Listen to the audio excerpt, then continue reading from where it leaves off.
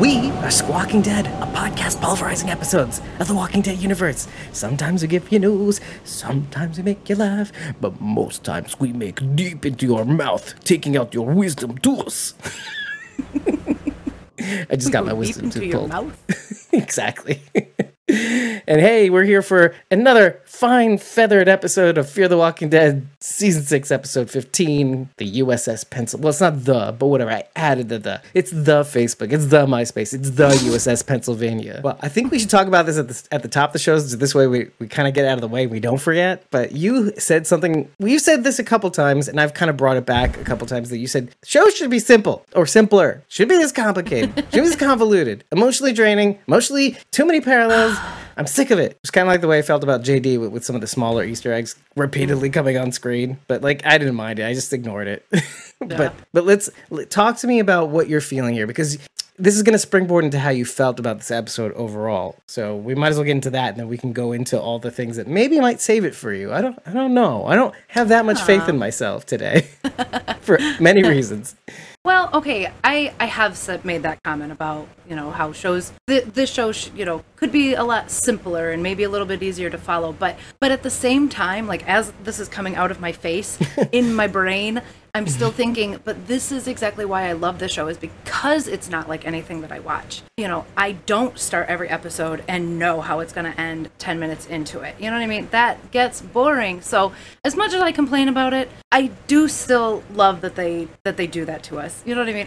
I wouldn't be here for all this time if some part of me didn't love it. So this is reminding me of a conversation we had on Twitter the other day about why things are crazy. Like, why? Yeah. Why we like these things. It does make me crazy. It makes me crazy, especially this season. This season specifically, because I want my happy endings. I just want something to happen where people are happy. I just want somebody to be like, oh yay, we made it, and life can be great from here on out until the next season, of course. But like, I just want that moment of like where they can take a breath and go, oh, we did it. We did it, guys. It's that kind of sort of thing that you got at the end of season 8 of The Walking Dead. Like, we did it for like a minute. It cost a lot, but we did it. But we did it. Yeah, team. Exactly. Yeah. Watch the movie. This is the part where Rorschach goes in and goes, no. The city is screaming out for help, and I'll just say, no. And then Rachel's saying, I just want a little breather, a little sort of happy ending plateau. And Rorschach says, Davis says, no. No, it's the Walking Dead universe. There's no on the show. Charity, you'll get your parallels, Charity. You'll get so many parallels, you'll die from choking on the parallels. Choke on all the parallels. Yeah. Yes, you will die from your own hubris and your desires for more parallels, Charity. She said in the comments. I don't pick up on a lot of the parallels. I mean, unless they are like wildly obvious. I mean, slap me in the face with it. I miss a lot of them. That's why I have you and Charity to tell me about the parallels. It's funny that you say that, because you'll say that, and then in the next episode, or maybe even the same episode we're talking about it, you'll say something like that I didn't see before, and that is a parallel. And I'll be, oh, okay. Oh, that's why is that why we're here? Is that why we do this little thing? I guess it is. Choke on your parallel, Charity. No, and there are a lot. This far into the show, almost every scene, they're repeating something. Like, you could go back and find a parallel to what you're looking at somewhere in the history of Fear the Walking Dead. And I think they do it on purpose. They know that they have crazy psycho fans like us, and we are watching it frame by frame. That's why I almost didn't like JD, because it was too gratuitous, shooting pot shots at fans and saying, hey, okay. you like this shit? You like this shit? Here's a lot of it. Here's a machine gun of it. And I'm like, it works, but it feels good when you have to struggle to find it. It also feels a little bit more meaningful. Like, I'm not saying... I get that. I want to backpedal a little bit. I want to say it wasn't bad. It did. The good thing about those Easter eggs that Aisha Tyler gave you, and I think this was an Aisha Tyler thing, she was very passionate about it. The things that she inserted weren't reaches. They weren't over your head. They were very simple, easy to pick up. And again, I'm not going to criticize. I said maybe it's more that I prefer when they're a little harder to spot. Like, if you didn't look twice, you missed it. And there were some of them that were like that. Like the Negan Walker, I totally didn't know was that until, like, like, which I is never would have caught right. it unless she pointed it out. Yeah. Oh, that's what that's meant to be. Right, exactly. I wouldn't have seen that. I prefer it even like when it's open to interpretation and it's hard to spot. It's like, oh, wait, what's that eagle in the sky? Because then we can actually take credit for, like, even if it was never intended to be that thing, we'd be like, yeah, that means that. And a lot. Did you guys think about that? No, you didn't? Oh, it's only us? Okay, we're smart.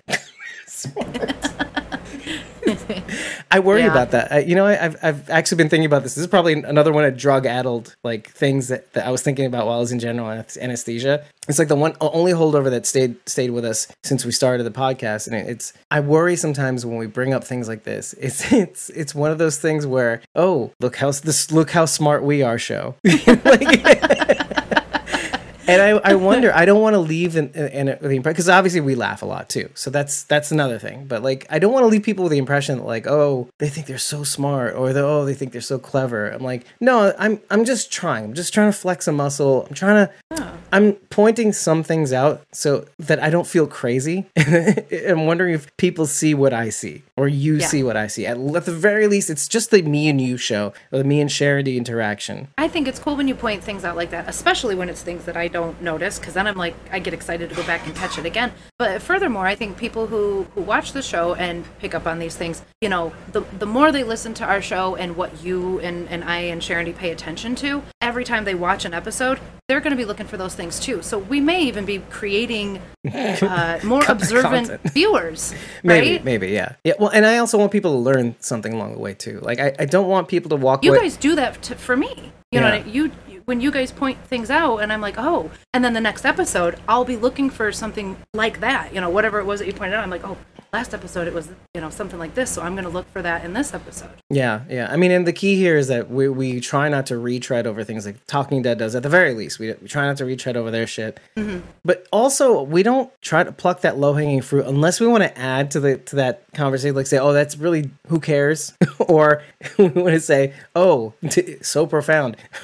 Or and not to make fun of it seriously, but like sort of saying it's almost to say, oh, that's good, but like we can't. It's so obvious that we can't talk about it, or it's been talked about way too much. Like it's not worth us picking over. Like otherwise, we would be doing exactly what I spoke to you offline about earlier. It was like, why are you pretending like you didn't see the next episode, or why didn't you? Why are you pretending like you don't know this fact, like, or that you thought of? This is the thing that drives me fucking insane. And I'm sorry, I'm going to say this out loud, but for every single person who has heard a fact or saw somebody else write about a fact that they found or an Easter egg or something like that and they don't mean to do this. I know they don't mean to do this, but pass it off as their own. I'm going to say this out loud. And if somebody thinks that I'm talking about them, it's not to be accusatory, but I want you to think about this.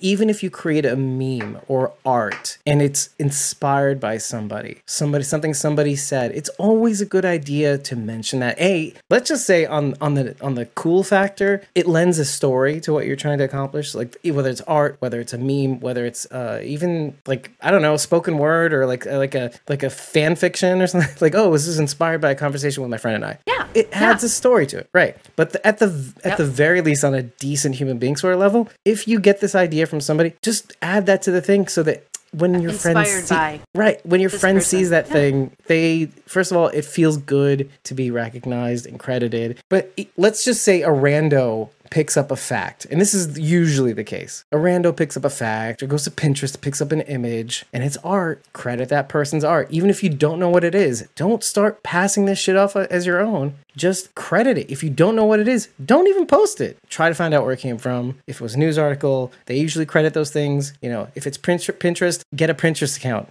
and find out the original source, because Pinterest is just a board of things that exist on the internet. They don't exist on their own. So it's just my little plea to everybody. Even if it's just an idea, please credit the source, because you don't want to be that asshole that's walking around the internet saying, oh, I thought this original thought and I'm so clever. That's why. And the whole reason for my spiel is that, like, when we talk about these things, if we have to bring in somebody else to validate us or to talk about a subject, say, for example, Brian Castrillo being 100% right, 100, almost like 1,000% right about his theory about the submarine crew being part of the Enders. And especially, I say 1,000% because when you and me were saying, it doesn't seem like Riley, it seemed like a surfer dude. Just didn't seem like an officer. No, he's the fucking weapons master. master. Yep. Weapons master officer. Weapons officer, yeah. I personally told Brian, way to call that out, too. Yeah, you did it, man. He's going to see at the reaction video. Yeah. Oh, he's going to see in the reaction video. To further the point, 1,000% right, not just about Riley being the weapons officer, right? Riley, and I was racking my brain, why? What happened to these guys? 150, like, dead, walking around this thing. Well, mostly dead. Some of them were dead. It was Riley. Don't you think he had a handful of people with him, though? I only say that because Brian had mentioned the group of guys that were sort of with Riley and how they held their weapons. So Riley and a handful of other sailors probably did all of that. Yeah. A handful of them were with him. He's like, who's with me? Okay, and let me paint the scenario for you so I can credit my own idea. Let me put this thing on the back. There we go, David. Just so everybody knows, I'm not on the internet, or I should be, but I'm not on the internet half as much as I should be researching some of this stuff, and especially this episode. Well, let me put it this way: when I say researching this stuff, I mean people creating articles, speculating about what this could be, theory videos, stuff like that. I should be looking into this more so I could bring people in and credit people where credit is due. This is just off the top of my head. I wanted to do a little bit more research about the USS Pennsylvania, which is an actual ship in operation, which with the same exact ship code or ship designation. I forget what it's called, the SSBN 735. It's in the photo of Riley with short hair. I see. Yeah.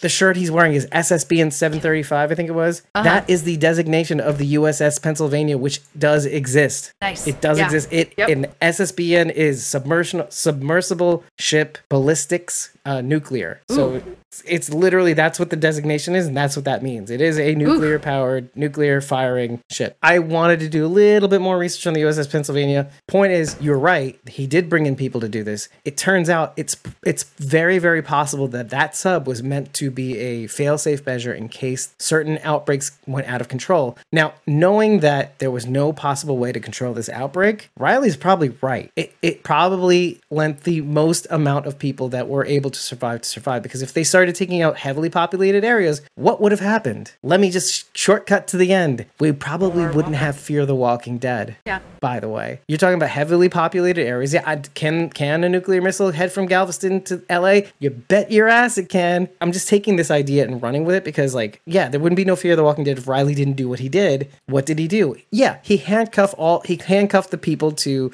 the people that were probably with the commanding officers with trying to do that attack. That he was trying to stop a massacre, a genocide of living people in a city controlled probably by the dead. And he wanted to give them a chance. Why? Because he has this girl in the photo, probably.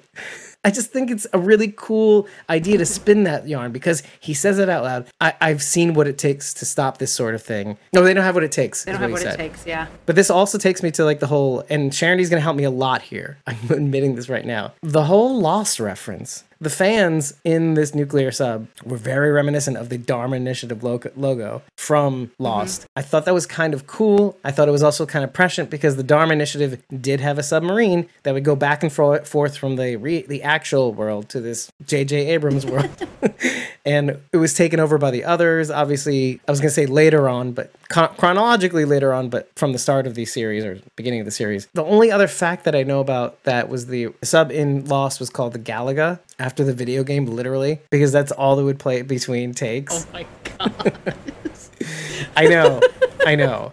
That's kind of awesome. The only reason. There's no etymology reason, just it's the video game they played, and that was it. I like that, though. Other than that, I thought it was a cute nod, but this is one of those questions that I feel like I need to write down and ask Nick Bernardone. This idea of what was the significance to him about bringing in this Lost reference? How did that play into the episode? I mean, was it a conscious thing, or was it just the shape of the fan? It was literally the grading of the fan, and the fact that it was a submarine. Right. I mean, the submarine would shuttle people to the Dharma Initiative, etc. I don't know if they're even aware of that connection until Sharon pointed it out. I don't know. It's a very odd fan shape, right? Yeah. To have, and also it had the little middle markings of the Dharma Initiative logo too. Sharon sent it to Michael Sadrzimis, and he responded, "You're freaking me out." About the reference? The meme that she made, the Foursquare meme that she made with the thing. the thing that we're talking about. Let me go back and explain the first one we saw. Sharon showed me this one during the Dave React. It's the Foursquare one, but the top two are next to each other. The left one is Riley, and then it looks like he's typing in the codes that Desmond Hume was typing in, and I think it was a man from Tallahassee, the 4, 8, 15, 16, the Fibonacci sequence that he had to type in every day. And I think he spelled it wrong too. I think it was 4, 8, 16. Anyway, so, and of course he did it wrong. So of course there's a nuclear explosion in the bottom panel. Sorry, the audio listeners have to know what this is. And then in the bottom it says lost. So that's what she showed me. I laughed and almost pissed my pants.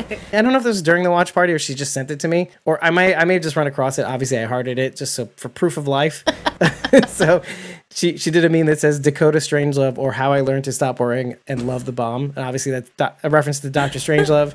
And it shows, instead of the dude riding the nuclear weapon from the sky, it's Dakota with her little hat waving in the air. Little hat. I love that one. So show me the right Foursquare. That one. Oh, there it is. Okay, I did see that. And Proof of Life. I did like it. I did like it, Charity. Don't hate me. Okay.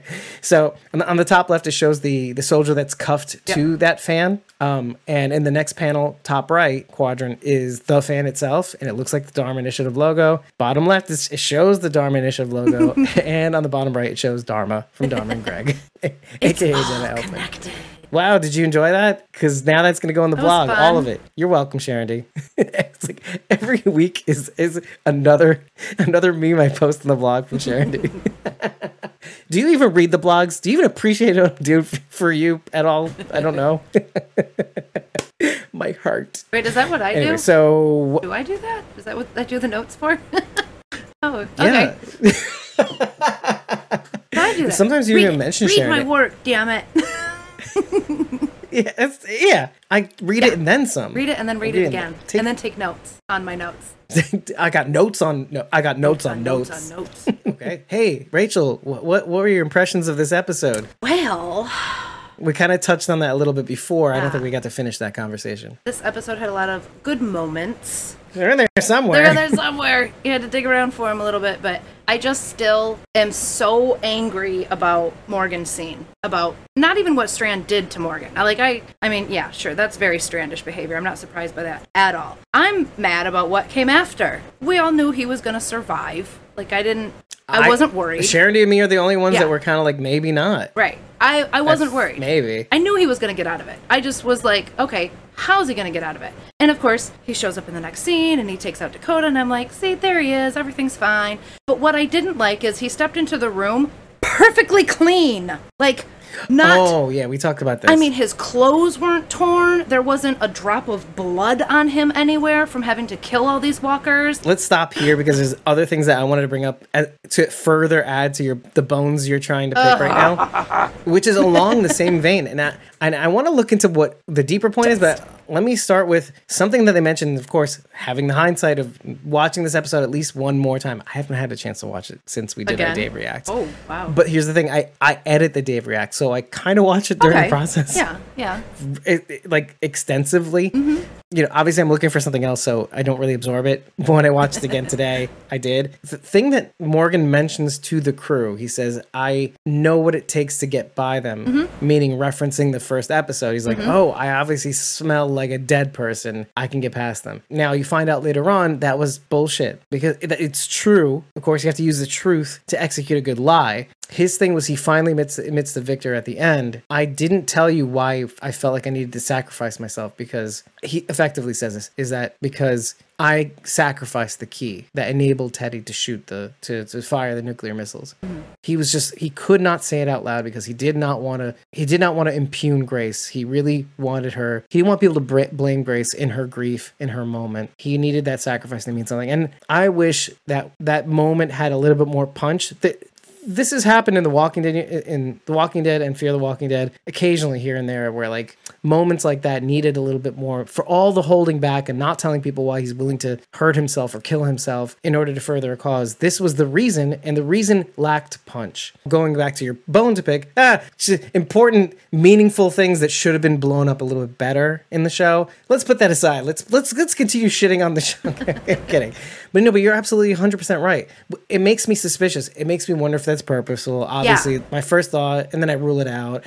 And then it also makes me wonder. Well, let me add my thing. We'll go back to your thing because my thing is stupid. But like, it's the same thing with the walkers that we find on the sub. Most of them, if they're not dead if they're not permanently dead, meaning like inactive, like not undead. Right. They're walking around and they're walking around clean, effectively. And that really bugged me because they're dead and they've been dead for a number of years. They should be gross on the clothes in some ways, like at least at the neckline, you know, dusty, like where things kind of just like ooze.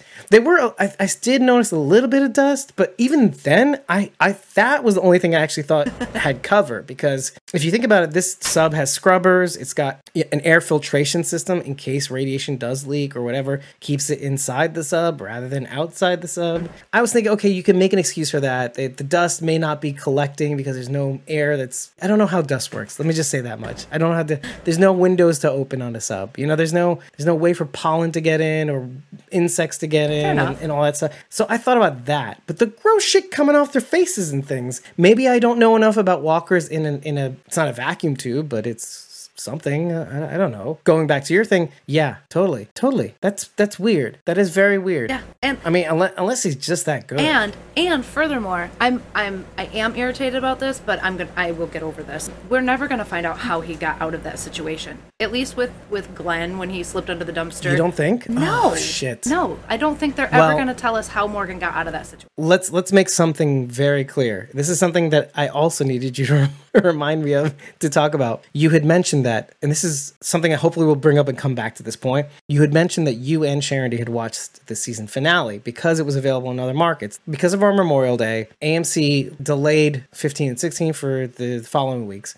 I think it was Fox Entertainment, which controls it's a huge entertainment conglomerate that distributes AMC properties to like Turkey, to Spain, to England, to Australia and New Zealand. And they actually continued airing 15, 16, the week after 14, etc. So they didn't have that skip. So people last week got 15. People this week got the season finale immediately after it aired. I think it was on Monday morning, I want to say. Monday noon. You, among those people, know what the season finale looks like. So when you say something like, we will never know what happened to Morgan, you have that context when you make that statement. Because again, trying not to lie about what we know and what we I don't know. You don't have to say anything else, but I feel like from what you just said, whether he lives, dies, this or that or the other thing, it just doesn't matter. We're not going to know what happened because maybe to the show effectively it doesn't really matter, considering maybe the outcomes or if there is even an outcome. I suppose, but this to me was less convincing than Glenn's scene with Nicholas.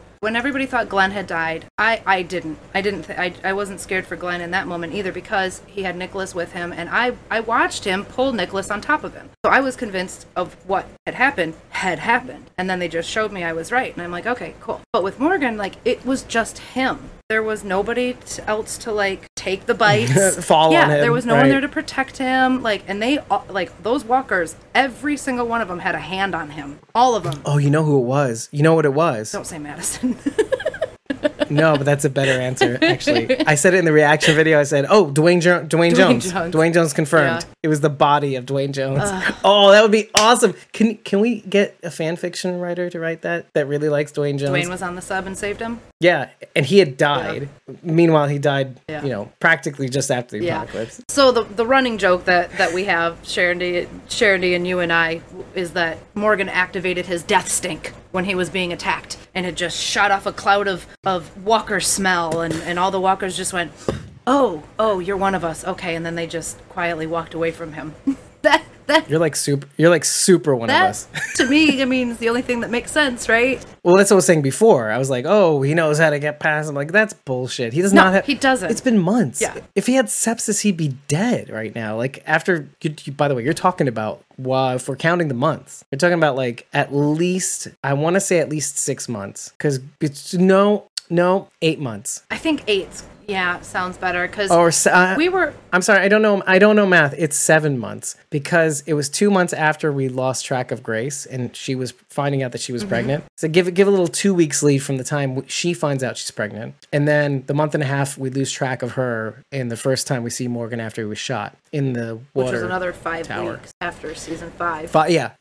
Yeah, exactly. 5 or 6, 5 or even 6, whatever it is. 7 months of sepsis. Yeah. You wouldn't last 7 hours? No. I don't know. I'm kidding. Like 7 days. 7 days. I'll give him 7 days to live. We'll use Hollywood metrics. So yeah. I'm just being Morgan. Yeah, practical. Morgan he's been annoying the piss out of me for a while, and this episode he just annoyed me even further. Is it Morgan or is it what happens? No, to it's him? Morgan. It's Morgan. I don't. Okay. I don't like this. I have to take on everything attitude. I don't like this everything's my fault attitude. I don't like that. I feel like he's throwing himself a pity party, and I'm not attending. Let's use the silver lining first because it'll front load all the things, all the frustrations we have in the back end. I wrote in my notes that just like he did with Alicia, when Victor says just live, first of all, he's not wrong. It's like, oh shit, man, for all the frustration we have towards Victor near the ending section, he delivers some incredibly apt whoppers to Morgan. Just like you, as much as Victor was you, Rachel. I am frustrated with you, dude. You told us to just live. You're fucking lying. What is the deal, Morgan? Why are you going after him yourself? Yeah. Why? Yeah. What? Oh, yeah. Tell us more about that. Huh? Why do you have to do it? Normally, you just on TWD, you just walk off into the sunset. No, this is Fear the Walking Dead, bitch. And I'm an original character, so you gotta answer me. You're on my show now. That's another thing I'm gonna.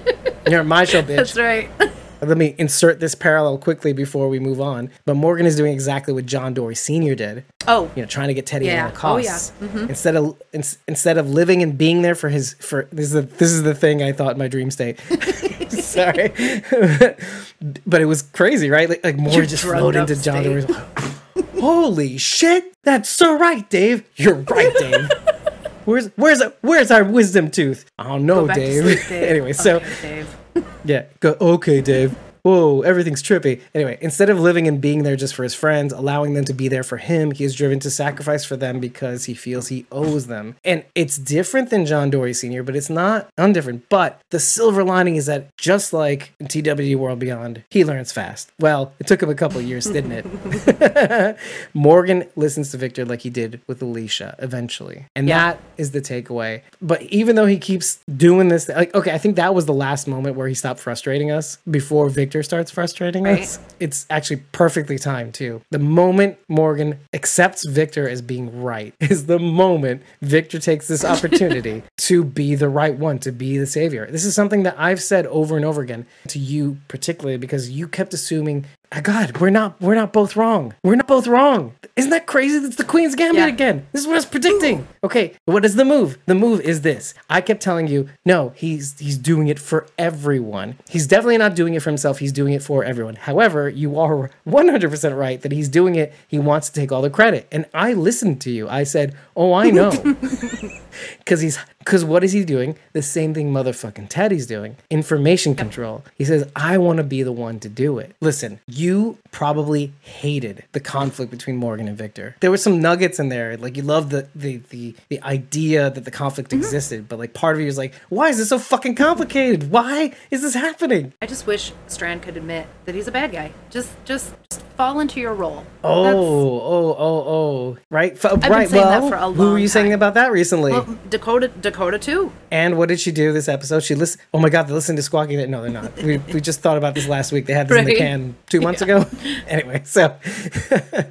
But you said last week Dakota should just lean in, go full evil, right? Be the stranger, be Albert Camus. And she right? did. Thank goodness for small favors. You might have missed it if you just watched it the one time. I hope you caught it when you were editing. But when Dakota says to Strand, she's talking over the walkie, and she says, do you want to be the person that Morgan wants you to be? Did you see Strand's face? It looked like he had Tourette's. He couldn't keep still. He was like, no. Like, you could see him struggling. No, he does not want to be the person Morgan wants him to be. Oh, I saw more. And you know what? It's funny. If you paid too much attention to Victor, you didn't see everybody else. Well, it was only Victor. What do you mean?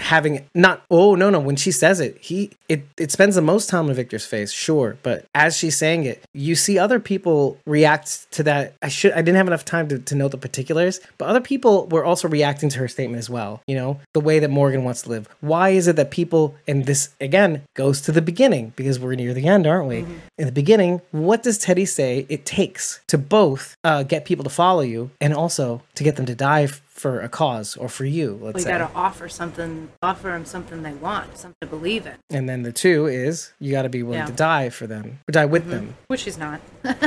Come on. Who's not? Strand. Okay, there we go. Okay. No, we were talking about Teddy. Sometimes he will say. Yeah. That's why he said. I mean, even when him and Morgan are having this conversation, I'm so mad at Strand. Even when him and Morgan are having this conversation in a hallway. I don't know what to call it, like right after they get inside the... And he says, Alicia asked me... It's like this junction point. You know, Alicia asked me, whatever, if I'm doing it for myself or if I'm doing it for everybody. He's like, oh, I'm doing it for everybody. That was my favorite line, not Strand's. My favorite line was what Morgan said. And Strand's like, she needs to know I'm doing it for everybody. And Morgan said it as I was thinking it. Really?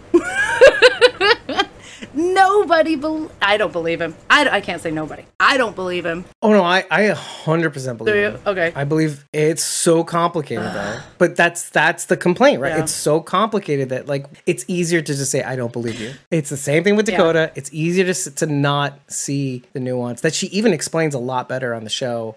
I mean, it's seeing is believing. Like I can say it based on the evidence that I pick up on the show, but having her say it out loud, saying not to say that you should sympathize. I'm not saying that at all. That's experience is subjective, believability is subjective, but the fact that she said it out loud, to be mad at Victor is to also be mad at Morgan. And I think that's very important. Yeah. 100%. And I'm not saying permanently, oh, he's on my shit list. Just like I'm never going to say permanently, Victor's on my shit list. He's not on my shit list. No character's permanently on my shit list. Victor's on my side-eye list. Yeah, oh yeah. But like, I have to also keep in mind, this is zombie apocalypse. It is complicated. Things aren't going to be like throw them out of the airlock on the 100, you know what I mean? And even if it is, like that's their world. Yeah, go float yourself, exactly. So my beef is that they are literally doing the same thing. Victor and Morgan are doing the same thing. Morgan is making the sacrifice for himself on behalf of Grace, not telling people that that's the reason. Eventually he tells Victor that's true. And eventually Victor does tell Morgan, and they are doing the same thing. They're just doing it for different reasons. This is the part I hate the most because it's not simply because he's doing it because of the glory. You could say that and you would sound like you're 100% right because that's what we assumed. Oh, he's information hoarding. That's why he's like, oh, you have to see it to believe it. Oh, join me, Alicia, right? No, it's not because of that. Anyway, so Morgan is doing it for an altruistic reason. He's saying, I don't want people to give Grace the side eye for basically destroying a significant portion of humanity that remains. That's a pretty good reason, although frustrating still. But going back to Victor admits, and maybe according to his own logic, it's not really that clear, that he could or had to do things that she / Alicia and Morgan wouldn't. Victor admits that only Morgan can do what's required. And again, he's jealous because all this time he was trying to do what he knows Morgan can do. Also, he mentions people follow you because they want to, not because they owe you. And how is that significant? Because he feels like he owes Alicia. And I'm not saying he wants to absolve himself. I'm saying he genuinely loves her so much. Might be the only person he actually does love besides himself. I will admit that he's ever loved. Even what's his name? Even what's his name was a shadow of love. Abigail. I can't think of his. Oh yeah, right. We talked about him the other week when we were talking. It's okay. But you know who I'm talking about. He didn't even really love Celia's him. son, the one who dies on the bed. Also, when Strand delivers that line about, people follow you because they want to, not because they owe you something. I also heard if Strand had a following, it would be because they owed him something. I feel like that is the situation because that's the only way he can get people to follow him. Oh, I saved. Yes. Well, not I saved, but I turned things around, or I tried to. This is again another parallel. I tried to turn things around in Lawton myself. I set the whole thing up, and what does Morgan have to go on and do? He does it better. Exactly than me. He won up me. And exactly what Alicia wanted him to do, wanted him to expose the truth in a different way at the Mexican standoff or just after the Mexican standoff. Oh, we're damaging it from the inside, but not the way you want, Victor. Something to that effect. What essentially it boils down to is like Victor wanted to hand Dakota back so that he can gain a little bit more power, a little bit more trust, a little bit more means to overthrow her. This scene with Victor and Morgan goes back to that moment again. Like, oh, I know you're gonna do what it takes. It's something that I can't. So I'm gonna be the one to save the day. I owe Alicia that much for all this for for going against her, essentially, like for trying to do what I wanted to do to try to get this done, for killing Sanjay, like even like that's something that was. I don't want to say hard for him to do, but like it was something that he felt like, again, going back to Morgan. I was waiting for him to stab Morgan like he did Sanjay. But this is what I want to hit on next, is because when he's with Dakota, he realizes in that moment, I don't have what it takes, so I'm going to put you down so I can at least get the credit for doing something that I need to do to kill Teddy, let's say, right? Because Morgan could do that. It'll be done. We follow him. We work together. That's fine. The Morgan way, the way Dakota mentions, right? Yeah. But when he's in front of Dakota and the truth can be said out loud, as she's saying to the rest of them, first of all, she mentions that Victor killed Morgan, right? Because she saw what happened, right? With the truth laid bare, his sins, he reverts completely. You see this later on when he says, "Oh, so I was fortuitous and with trying to kick you into those people." Were right. Right. AKA, and they said this in the reaction video. I say, "Oh, so you mean like, you know, what Ginny was trying to convince June of? Like, oh, we're the same, you know, we're mothers. We tried to take," right.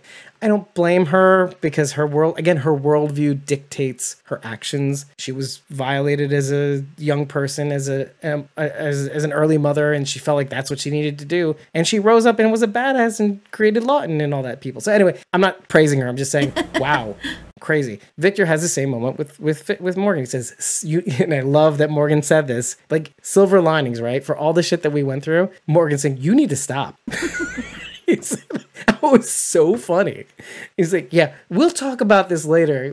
For now, you're in a timeout." Yeah, yeah. I need bodies right now. So with Dakota in front of him, Victor just submits. He has nothing. For somebody who always has something to say, he has nothing to say. He can't kill this kid, even to save his own life. Remember what we were talking about with Cole? Cole even is like cornered, completely surrounded. Alicia's got a gun through a body, a living undead body, whatever, an undead body. Like, is that not convincing enough, Cole? And yet Cole still feels the need to raise that shotgun, right? I noted that because there's something significant about seeing somebody cornered. What do you do when you're cornered? Victor, when cornered. And this makes me feel like he's not as bad as I think, is that he looks. He's not as bad as he looks. This is like the classic Victor.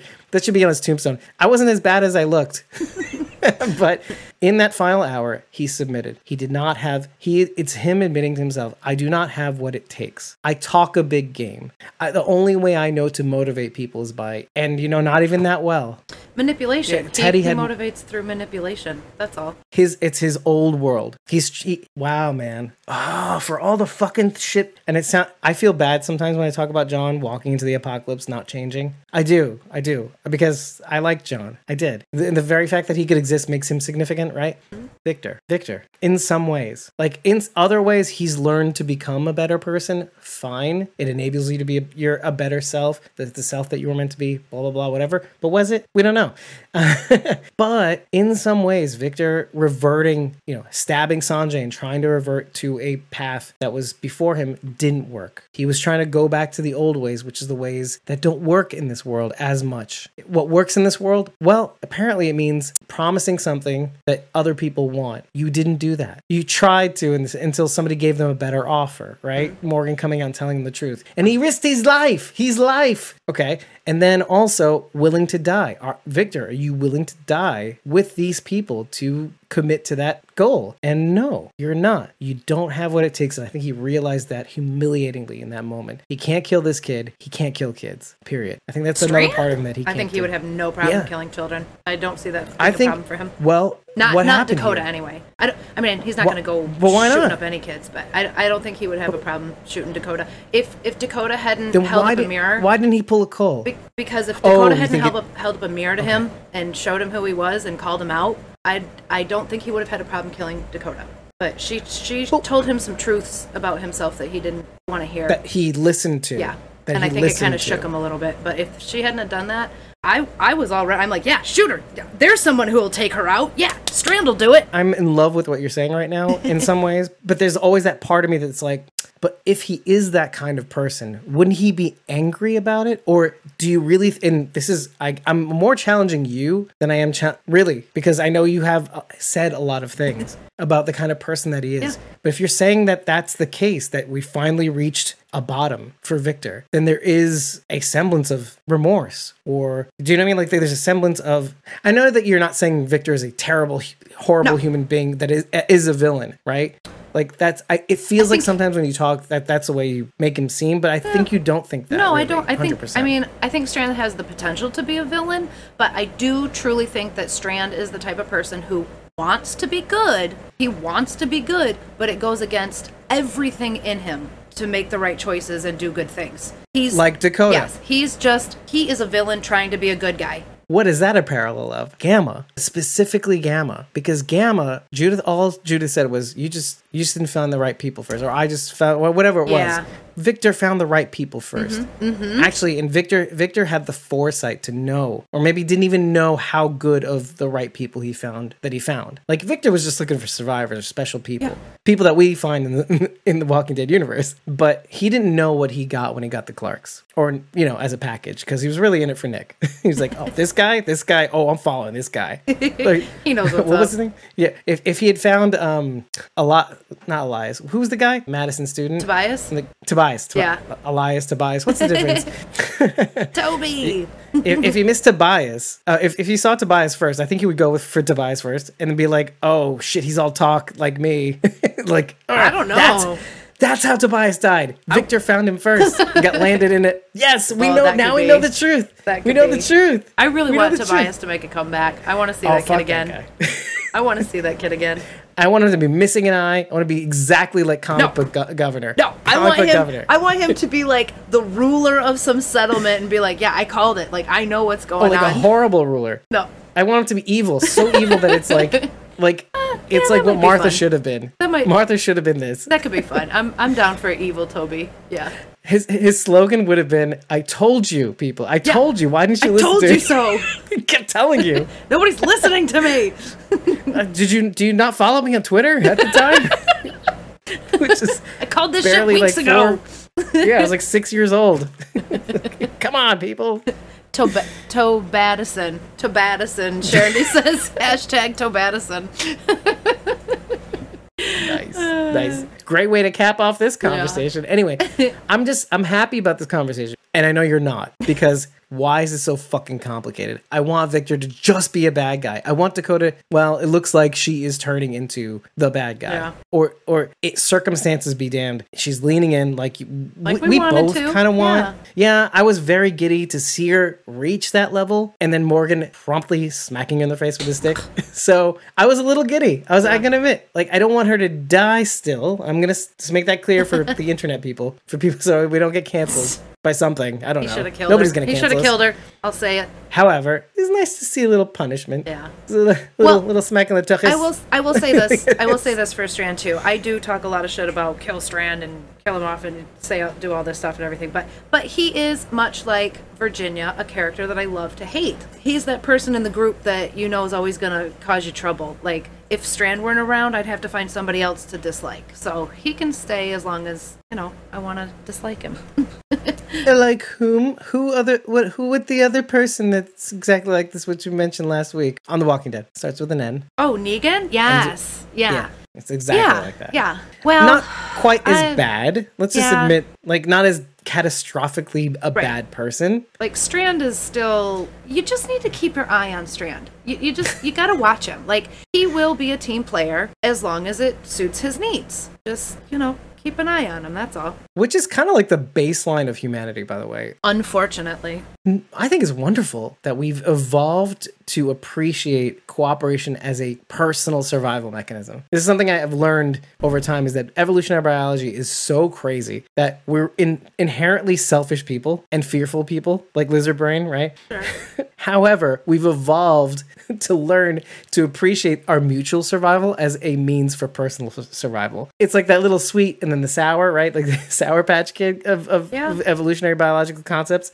But I love it because it means that maybe millions of years down the line, we invented Christianity. Again, not trying to go into a yarn about how great it is or anything. I'm not Jewish, hello. But this concept about forgiveness, it comes from that desire to put the needs of the many over, or the well-being of the many over the needs of the few. Meaning, if the more we forgive, the greater the whole is, and the more accepting the others of other tribes, let's say, of the stranger, of the, and this is an evolved concept. It's like, oh, well, what if we introduce this concept of forgiveness? If we do that, there'll be less killing, there'll be more well-being. Just because you forgive somebody doesn't mean that they forget about their sins. You know, they still have to live with them. You know, this is something that we didn't account for when we started killing people for simple things like stealing, or more complicated things like murder and self-defense and all that stuff, right? But forgiveness, on the whole, not a bad idea. Okay, let's do that. But anyway, so I just wanted to include that because I want to go back to this comparison, because like when I compare Negan to Victor, sometimes I'm like, it really does put a lot of things into perspective in many senses, right? Because Victor is all about trying to personally survive, which I'm 100% if we had the fortitude and the cleverness and the wherewithal and the charm, we would be doing. Yeah, I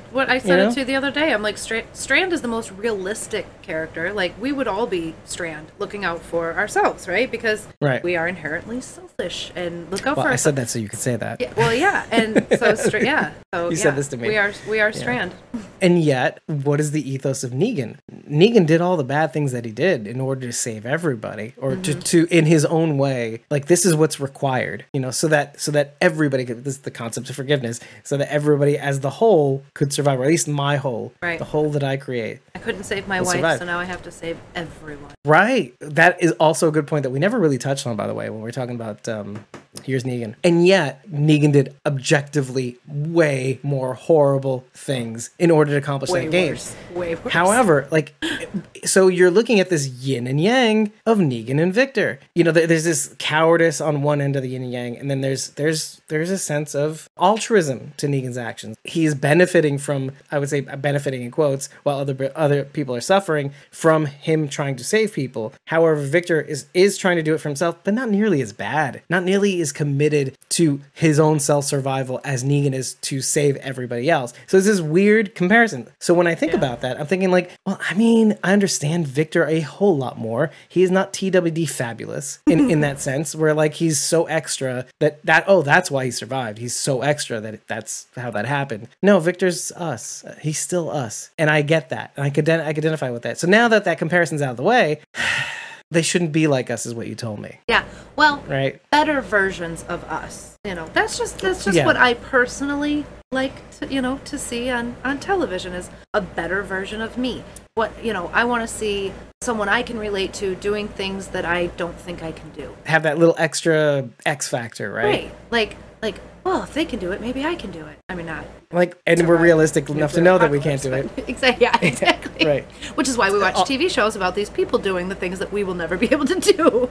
Right. A lot of it's luck. Let's just put it that way. My mom even told me that today. All those famous people that you see on TV, the Jeff Bezos, the rich Jeff Bezos, a lot of that's luck. Yeah, a lot of that's luck. It was like, yeah, I know, Mom. I'm 42 years old. I know.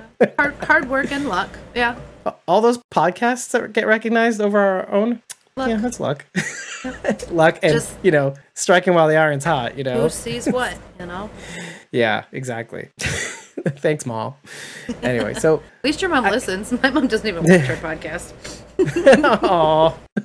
She doesn't watch the show either, so... Which isn't... Well, I guess she does kind of listen. Yeah. She'll pop on every now and again when we premiere. But anyway... Yeah, in the beginning it was so sweet, by the way. It would be only her. Now you're like, I'm sorry, Mom. I apologize. You're going to hear me say some things. That's I wake up and say that every day, and then I forget about it by the end of it. I love you, Mom. And I'm at sorry. the end of the day, I was like, who are you again? Anyway, so... Who is that? Like at the end of the day, I'm like, new phone, who this? Oh, hi, Mom. Yeah, I'm going to sleep now. Not true. I'm recording with Rachel right now. If you tell anybody you're sleeping, they know you're lying because you don't sleep. Well, tonight I will be sleeping. I have not been sleeping since his tooth broke off. I bet not. So I'm looking forward to it. Let's talk about the opening scene, the opening sequences, because it was very odd.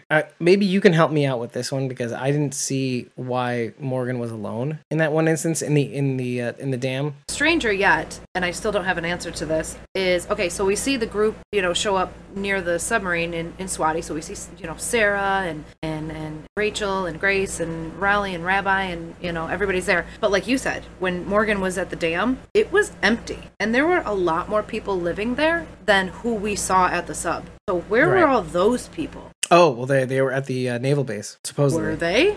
Well, at least Charlie, Luciana, Rachel. Rabbi Kessner. I thought Rachel went too. No, Rachel was with the gang. She didn't go to the naval base? No, when she stepped out of the car, she had the baby with her and everything. Mm-hmm. She was with Sarah and Daniel and all that. No, Sarah was driving Swati. Right. Everybody showed up together, and then a small group went to the naval base.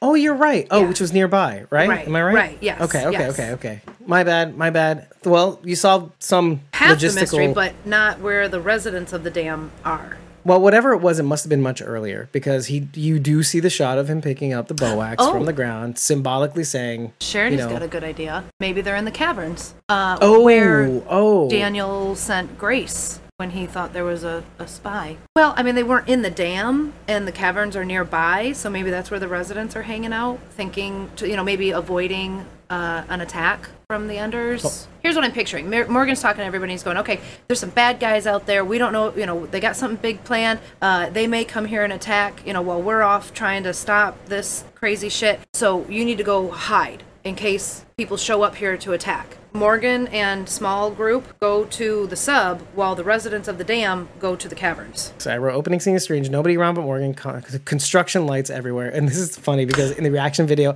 I noted that at the end sweep, which I love that sweeping shot. Yeah. It's like a one take and it goes through the hole and out of it. But I noted, there's construction lights in the fucking danger room with the nukes. And I'm like, did the lighting crew leave that there? And then but now it makes more sense because the construction lights at the dam, they're illustrating that Morgan and, okay, first of all, let's do the higher concept and get it out of the way because I'm not going into it further. Morgan and Teddy are doing the same thing because when Morgan's opening sequence happens, it goes straight to Teddy, Dakota having the conversation, then goes back to Morgan picking up the bow axe, right? You're willing to die with them. He picks up the bow axe. But construction lights at the dam, construction lights at the sub, giving people something that they want. Yeah, the dam. People became a different version of themselves in order to fit the mold. And it almost killed people because Daniel, but people had to, this is something I also mentioned when I was talking about forgiveness. People decided that giving people forgiveness, creating the concept of forgiveness was better for everybody on the whole. So it's all mimicking the same thing. We're trying to be a different version of ourselves to cooperate and have a safe community, even though it's not honest, even though it's not 100% honest, we're that version of ourselves that can live together, right? But this is the Walking Dead universe. That can't happen. What they're essentially trying to say, and this is like the easiest, biggest parallel that you can ever make about the yin and yang, the end is the beginning, the dark mirror parallel is that, okay, Teddy's doing it because, again, he too is in his own way optimistic or altruistic. Like he wants to create a better world. And he uses his talents to successfully this time around convince people that this is the best way. Morgan isn't trying, and this is something we mentioned in earlier episodes, Morgan's not trying to make people do anything. He does have some rules. He says, you can come, you can go. Just follow this rule while you're here. That's all. Yep. I will die for you, sure, if I need to.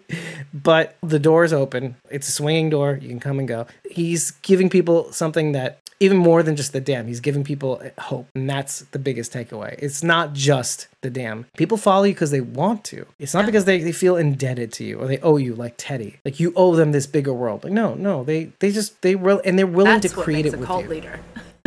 Yeah. And they owe them something. So why is Morgan alone at the dam? Is it symbolism? Is it him abandoning the dream or preparing to abandon the dream? It did feel very much like he was sort of saying goodbye to the place, didn't it? He was looking at what it took to keep it going. Yeah. Like, look at the bullet holes in the front. That was him peeling in to kill those walkers with Swati after Daniel had let them loose. Right. Good to mention, because people would be like, where's that bullet from? Holes? Yeah, and Eric asked me. And there are people like that. Yep. Mm-hmm. Oh, that's a good observation too. Oh, Sharon D. Yep. You said exactly what I had said at the end of JD. be that, okay, what I said there was when June was getting into the car, standing up at the edge of it, looking back at the cabin, John's cabin, she looked at it as though this was going to be the last time I was going to ever see that again. AKA last time I was going to see John ever again. Saying goodbye. She's saying the same thing about Morgan in this moment. Yeah. She's like, this may be the last time I see the dam. Yeah, that's why I said it felt like a goodbye for Morgan. Now, it goes a little bit deeper, given what he says at the end of it. Like, it could be specific to the thing he mentions to Victor about Grace, giving up the nuke key for Grace, for the sake of Grace, because it has to mean something. But I just don't want people looking at Grace differently because she did it. I need her to be a part of this future. She deserves it. She's earned it. She saved all of us. I mean, from the nuclear meltdown, she's been through so much. It wouldn't be fair for people to remember her last thing being a huge mistake, possibly. Or actually, if the nukes are in the air. So even more so. And yet Victor's the one who knows it, which makes me think, by the way, that this is just a side thing, that Victor's days may be numbered. Wait, Victor knows what? Victor knows the truth of why Morgan insisted on being the one to go through sacrificing himself to possibly get the key back, because then it's him salvaging that mistake. Victor knows that Morgan gave Riley the key, even though he didn't tell him. Is that what you're saying? No. Morgan explicitly told him, "I gave Riley, that guy in the photo, that key." Oh yeah. Well, I mean, did he say that? He said he's the one who attacked us. But did he say when Grace gave him the key? Well. And then he finishes up later on saying, that's the reason why I've been doing this, because I'm responsible for giving up the key. Grace is the one who told it, who may be given the key, and I just don't want that mistake to go unnoticed. Yeah. Oh, so so it's piecing together these two conversations to like a Tetris thing where they lock together and they make a full conversation. Yeah, this guy attacked Grace when she was about to give birth, and then this guy has the key with which to use the nukes and stuff. Like whatever, you get the idea. Which means when somebody has that information and he's one of those characters that we mentioned, like kind of like Negan, but also kind of like, well, he's a little too complicated now at this point where nobody likes him because of what he tried to do to Morgan, and he's alive now, but now he has information on Morgan and on Grace. So now we're put in the position of maybe Morgan may end Victor because of that information, right? That little bit of information, like, and this is not what I anticipated. I will say this out loud. What was the thing I said that might happen to Morgan is that it might come down to Grace versus everybody else. No. It might come down to just having to put down somebody that has information that could put Grace's status among everybody else in peril. Well, that would still be Grace versus everybody. I mean, in this case, it's just one person, but that, but it's the knowledge about Grace. Everybody category. But now that's far more compelling than a simple elementary thing that came out of my stupid head. Like, is Morgan willing to kill Victor to be that 17th somebody in order to keep the knowledge of what Grace did safe among her peers? Or is he willing to let Victor walk into the world with this knowledge, have that against him, something that Victor says, oh, I needed to have something against him in order for people to fall in line with me. I needed to have leverage, right? This is Victor's MO. If I have leverage, I have the means of which to con you. So Victor tells Morgan that he gave Riley the key, right? In any of these discussions or conversations, does he blame Grace? Like, why would... So Victor would have no reason to blame Grace. Well, of course he does. He knows the truth. He knows that the whole reason why they're in this predicament is because Grace was the one who gave the key to Riley, which with one key they can't do anything, but with the other key... Wait, that was what I just asked, though. How does Morgan know? What? How does Victor know that Grace yelled at Morgan to give the key?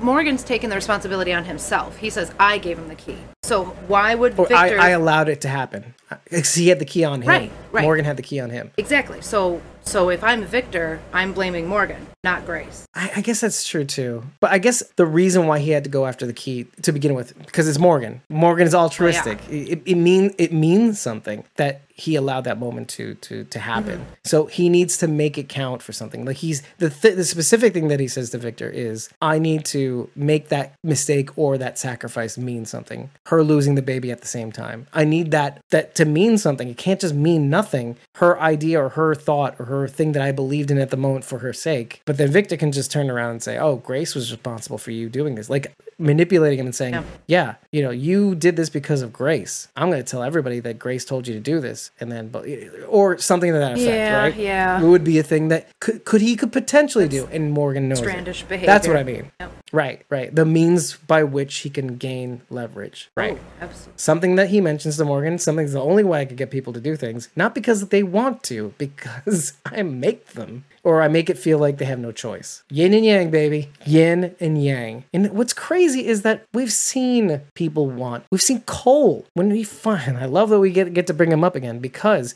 when Victor admits the truth to Cole, he is rattled, but then he comes back and says, thank you for telling me that.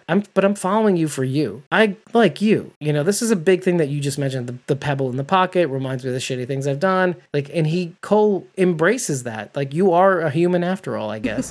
You can make mistakes and admit to them like a normal human being. It signals a reversion that did not. So we thought Super Strand 3. No, he tried to be. He tried to embrace that past in order to create a better future for the sake of Alicia, right? Mm-hmm. But not himself. So it was a Super Strand 3. But the moment he was found out, you're back down to Super Strand 1. Mm-hmm. Period. Done. I love it. And you may not, but this is why we do it. So we can just put these on display so that we can actually manage them a lot better. Like I said, I love to hate him. And if you want to compare him to Negan, he's not that bad. Right. Well, this is what we have to do to kind of get better perspective, because we're like, oh, fuck that guy. I was like, oh, but he didn't do all this crazy shit. Yeah. Right. And Coleman does get the best lines. So there's that too. If Victor, if something happened and we didn't have Victor anymore, we would be missing out on all of these amazing lines. Right. So the same reason as Negan sticking around, that agent of chaos, that potential question mark. Quotable characters. Quotable characters that do questionable things. Yes. That should be a podcast. Let me write that down. Quotable characters that make questionable decisions. Okay, gotcha. Yeah, Sharon, you're absolute. Sharon is saying he's not even as bad as Dwight in that context. Although Dwight is the perfect amalgam, thank you, Sharon D, of Victor and Negan. He does the things he does for somebody else. If anybody knows Victor more than anybody now at this moment, it's Dwight. How about that? Oh, yeah. I want a conversation between those two. Woo, we never really got one. Hashtag vegan. Victor and Negan. Vegan. You'd have to spell it with an I, though. I think it would have to be Vigan, just for the sake of... Otherwise, it's just the word. I'd see those two together, right? Yeah. Oh, I want a show with that. I want a what if. Oh, I want a what if so bad. Speaking of rattled, I said somebody was rattled before, and it made me think of Senior getting on the radio with Teddy. That was a great scene. Oh, I love that scene. Great scene. Humana, right? Watching Teddy get shook. Oh, that was so...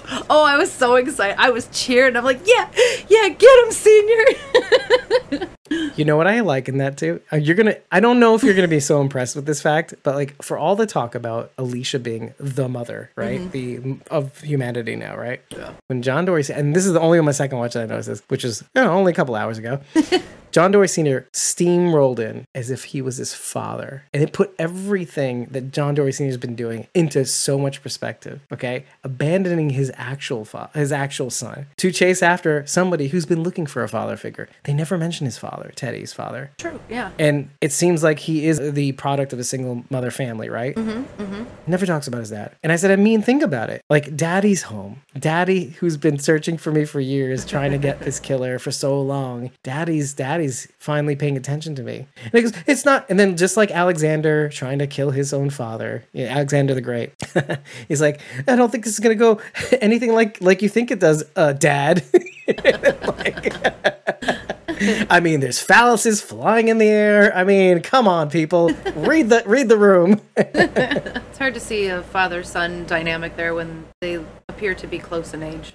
Well, hard to draw that for me. But then again, Teddy does have that childlike demeanor. Yeah. In his own way, and Senior definitely is the adult in the room. Actually, compared to all of those, both in age and in demeanor, he's like, I'm buttoned up, straight laced. I'm gonna get that motherfucker. Well, even says, whatever. He even kind of yells at Morgan and Strand for bickering over. He's like, "You two done chatting? Can we go in there yet?"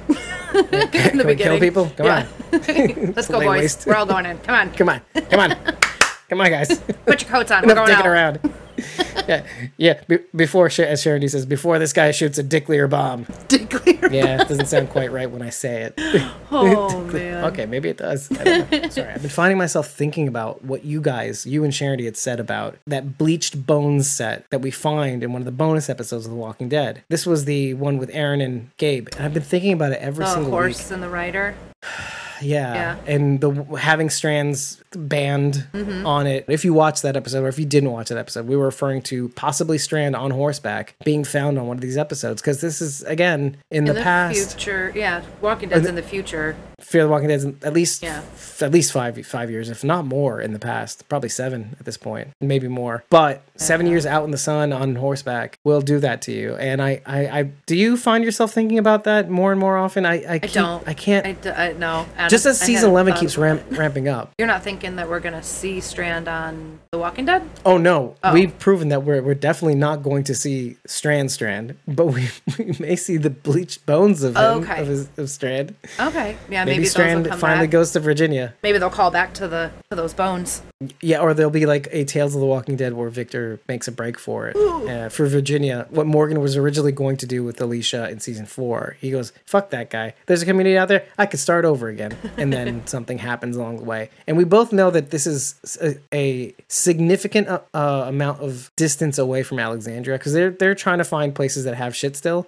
And it was like, was it a 2-week journey? I can't remember exactly, but it was like an absurdly long number of days journey back to Alexandria from where they are now, Aaron and Gabe, where they keep going one more. So anyway, I wanted to just put that out there. If you haven't watched the episode, it was the one, what was it called again? It was called One More. One More. Our episode 123, One More, we talked about this thing you brought up, and now it's in my head. It's like this RJ is real thing, right? It's in my head.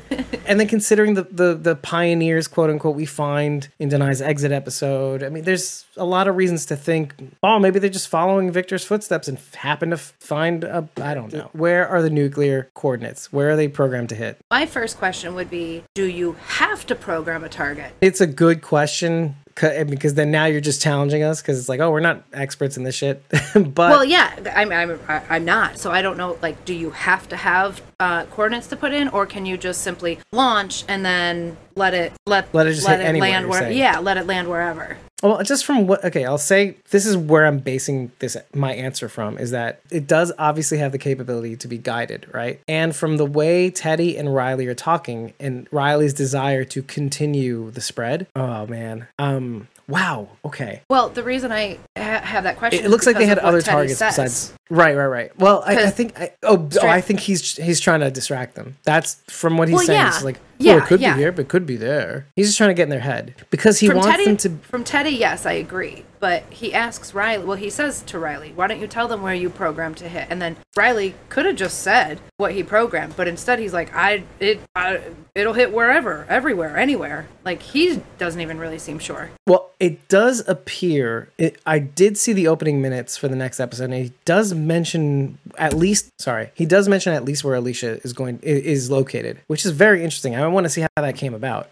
But so you don't have to say anything because I know you've seen it. However, you're right, and you're basing also this off of the next episode. Like, why? How does he know where this will hit to? But I will say this much: I have a feeling he knows where it's supposed to hit. Whether or not that will happen is a whole other story. Because, and notice how I'm pivoting. I will come back to it, though. I did notice one thing, and that was based off of what we see with Victor and Morgan coming across that irradiated walker, who was at least there for 3 days, cool. Right? But she was at least there for 3 days, as Grace says, right? Because she needed to be there. Why did she need to be there? Wait, where does the 3 days come in? I don't... Grace says that in order to perish from that level of nuclear radioactivity, now it could have been longer, but she looked like one of the Enders. She did not wear a uniform. Mm-hmm. She looked kind of like Alicia, which is besides the point, which is probably feeding familiar into Victor's pattern. Yeah, the flower shirt and everything. Mm-hmm. So, but he looks at her strangely too. It's like, oh, is that? Oh, it's not. But it could have been. Oh, but this is what we're dealing with. Anyway, so my point is that she needed to be there at least for 3 days to perish from the radiation. But the mission being is that she needed to get her irradiated body on the door leading to that missile silo room, etc. In the path leading towards it, right? That's why he was so confused about why the readings were on the door and on the body. Because that walker needed to get its here's the radioactivity everywhere. So just so you know. So now, why does that make me think of the guided missile? It makes me think of the guided missile. Why?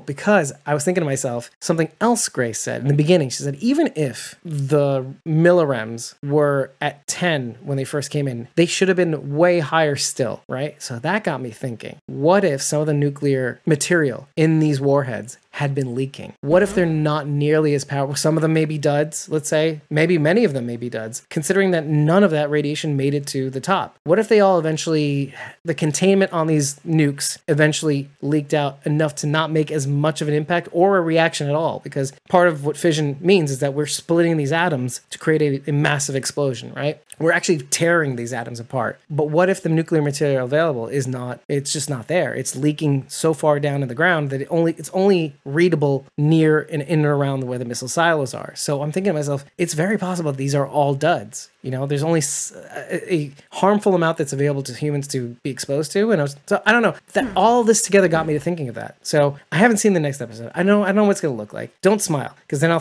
know, oh, maybe I'm right. No, I'm still thinking about the radiated walker. I'm still confused about that whole section. Oh, she had to stick around so that she could spread her radioactive material everywhere. What's the 3 days thing, though? What is that? Oh, Grace says to Morgan, how long would I need to survive that level of radiation? Oh, days. Okay. All right, a minimum of 3 days. You took that as 3 days. Okay. Oh, did she? I thought she said minimum of 3 days. No, she just said, I don't know, days. I think, oh, okay.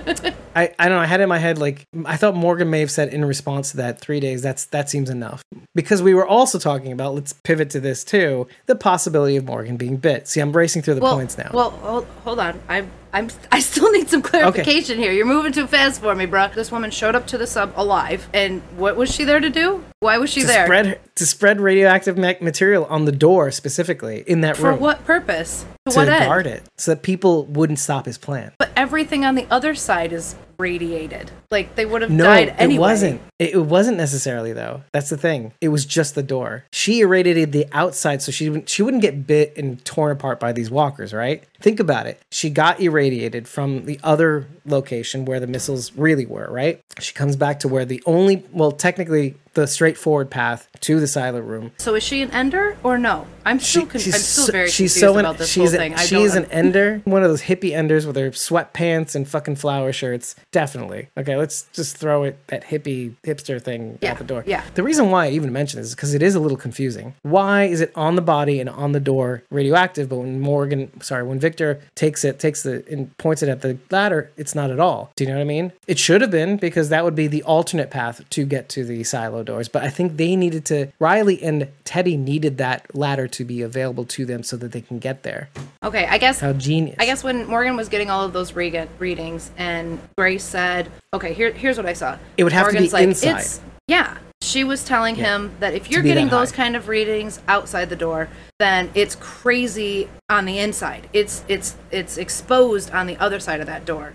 Oh no, she was saying that to reach levels this high, the material will have to be in the same room you're in. So of course he's pointing at the body, it's the same levels, but then he points it to the door, it's also the same levels. On the other side of the door, it would be the same levels as well. Yeah. That's kind of what she was saying. But it shouldn't be as high outside the door where they're at. Inside it would have been higher, let's say. But it appears as though whether you're inside or outside the door, it's the same levels, let's say. So it occurred to me that they kept an Ender around to smear all her boogery radioactive material to protect this room, just so that she can die for this cause. And that's what I'm saying. That it has to be that. Because it doesn't make sense. I guess I don't understand. I don't understand the purpose of her doing that. That doesn't make sense to me. To protect the direct route, let's say. Who's going to go in there anyway with all that exposed radiation? Whether she put it on the outside of the door or not, as soon as they open that door, boom, exposed. They're still dead. Well, they would probably run through that room, let's say, really quickly. I mean, they would think probably that would matter? Then they could just run past her. or I don't know, because when he scans the actual room, it wasn't so bad. That's the thing. I think once they got close to the door, he got the 40,000, over 40,000 reading. Right, but I think because you have to remember, they went over the ladder through the woods to grandmother's house they go. But then they saw the way back, the straightforward way back in that room with all those proposed walkers that were in their path. And I think at one point he pointed the thing into the room. It was like nothing. There was nothing there. So this lady had radioactive material in the room with her, not on the other side. There's just walkers on the other side. So that's another death trap. But still, it's a death trap you'd survive, possibly. The nuclear, it gives people the impression that if they go through the door, oh, it's going to be very radioactive, right? So the threat was in the room with them. The lady was half the threat. The door is the other half. I guess that wasn't made very clear because that's what I'm saying. I had to think about. I still saw Grace saying, "Okay, if you're getting those readings on this side, then what's on the other side is even worse. So you need to find another way. You can't go in there." And that's when he makes the decision to just do it anyway. Well, I don't think she knows what's on the other side, but I think she knows that whatever it may be nothing that's on the other side, but whatever's in here is the worst. I think she's saying it's not worth the risk of finding out what if it's worse on the other side. Right? Because she doesn't know. He doesn't know. I think he's banking on the fact that the worst is in here. And that's why he's like, it's worth the risk. It's straightforward. Okay. I saw the opposite. I can easily see why you think that. But then it doesn't make the opposite. But then it doesn't make sense why the Ender, which is clearly an Ender, why the Ender's in that room. And that it's a which it doesn't make sense to me anyway. Okay. Yeah. The only reason why I brought it up is trying to make sense out of it because it makes sense if you're Teddy. You tried, but it didn't work. All right. Good try. Well, I bring it to you, fans. Did you get what I was trying to say? I don't know. Am I crazy?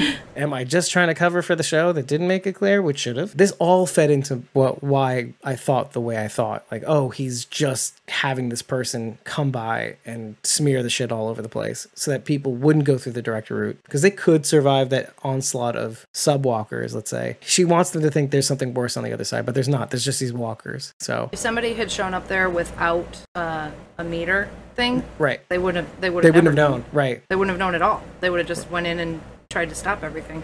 Oh, they'd also and they would have done it too because it would take days for that radiation to kill anybody. Which also I thought of, and which leads me to the other theory about everything having leaked because, like Grace said, had that material been stable and present, it would have been all over the sub in various degrees and safe degrees. Like, okay, as long as it's not 10,000, but there should be something. That's why I thought that. I was like, okay, he had to have this material directly in the room to ward off anybody that might have a dosimeter. But here's the thing. My theory was based on the fact that, Teddy knows that, or at least Riley knows. Okay, Riley knows that the sub should have radioactive material all over. And so it makes sense that they don't know what they're not dealing with. You know what I mean? They don't know that this is not going to be as effective a plan as you think it is. Riley, it's been a long time. That's another thing. How long has he been down there, if at all? What did he have to do? What did he think he have to do? I don't know. Anyway, I was just thinking out loud because we're never going to know that answer. But we do know some answers. Riley, you mass murderer with all your sub people. Is this a thing? My Riley, the secret hero, is falling apart. Well, and it still does, okay, so that still doesn't mean that he may not be although I don't know at this point because Riley had a name, still doesn't mean that he can't be John Dory's son. Okay, that's not definitive, right? Which makes everything worse. It's like, okay, you killed all these people and then you felt like you needed to be this other person, right? You needed to be with this family because this is the second family that's abandoned you. Yeah. Or that you felt wasn't worth it, like Dakota. It kind of makes Riley look a little extra crazy too, right? Because like Dakota. Well, yeah. Because okay, let's say he was a troubled boy and he joins the Navy and he becomes a part of this brotherhood, and I mean that's family right there, right? And I know people in the service, and it's a brotherhood. You create a family there, but Riley couldn't even be a part of that family. Family enough for them to follow him, by the way, because he did gather the few that he needed for this plan. Yeah, I mean, he got a handful of them, but I mean, the rest of the crew, Riley couldn't even fit into that family. He had to kill everybody. I'm not ready to say that. I am willing to say, it's because it's a hard ask. You're talking about what it takes to be a serviceman. I'm not saying like a Marine. Okay, we're not going to go down that route. There's Marines and there's Green Berets. These are the hardest parts of the military to join. But even at the basic Navy level, you need a certain amount of PE, a certain amount of dedication. You will wash out if you're not good enough. Everyone except Walter. Yeah, Walter was dedicated to. Poor Walter. Salutes. Anyway, as Sharon says, by the way. But I will say this, but he was part of that original coup. Just so you know, he's a part of Riley's original coup. Walter was bothered enough. Yeah, Walter was bothered enough, had the other bothered and trusted enough to have the other sub key. Or he could have swiped it. I feel like Walter could have seen what Riley and the other kids were doing and just hightailed it the fuck out of there with the key. Okay. Well, no, because they know. Oh, maybe.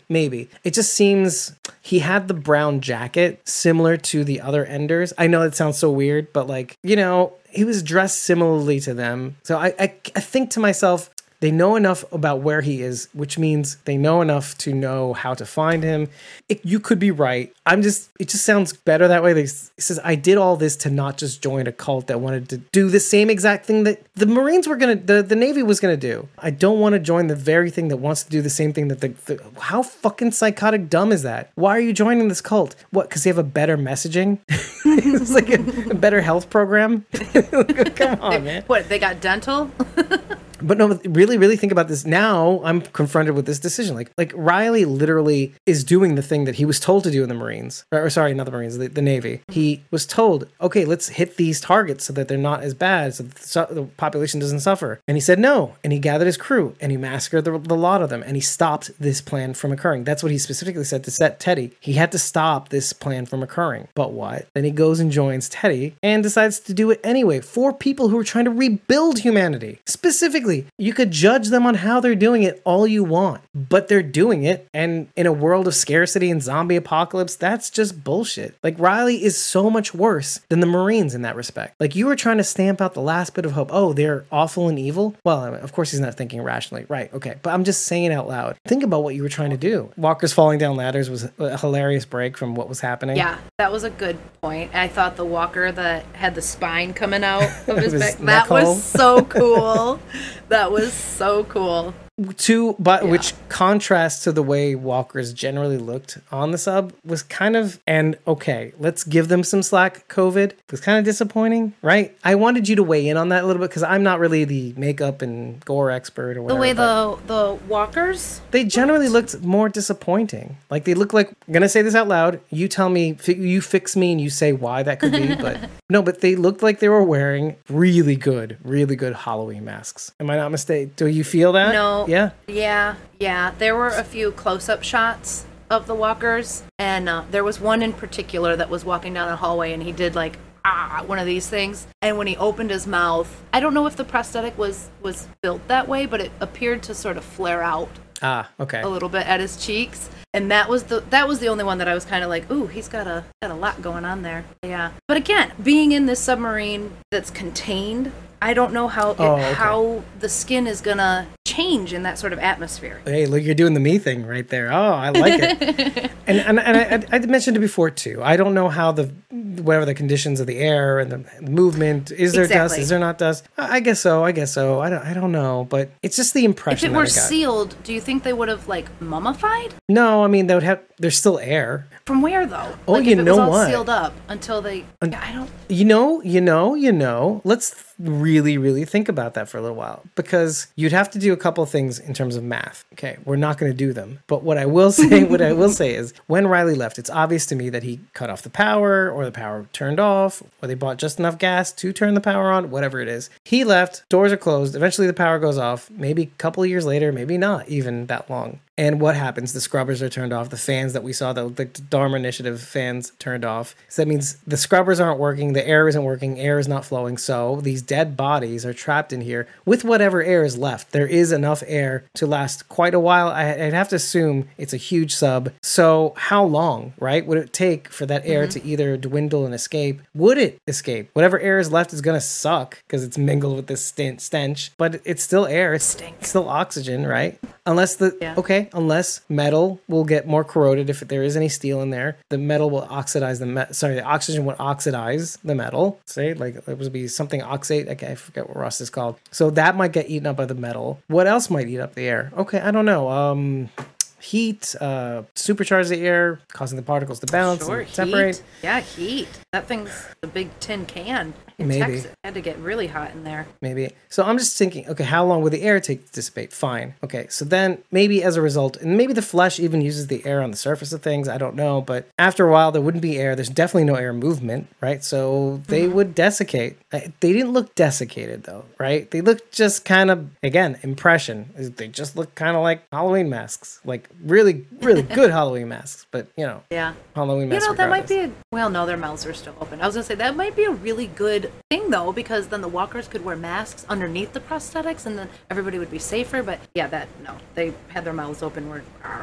Yeah, Sharon D said they would be leathery. I guess they would be a little bit more juicy, I guess, because they're not exposed to the elements, let's say, or the sun, let's say, which would turn them into like more mummy walkers, like Grace saw in her dream. Well, that's why I wondered if they would be sort of mummified in a sealed container, like if Riley had closed the top and everything was sealed in there, they would just sort of mummify. Right, and they have you might be onto something. I guess it's hard to kind of figure out what that would look like too, unless they went back in time to some sub incidents where they unearthed the submarine and all the guys in there had the air that was left looked like this. Oh, anyway, so tell them Marge sent you. Anyway, so Charity says also lightly microwaved. Oh, well, actually, yeah, because of the communications grid.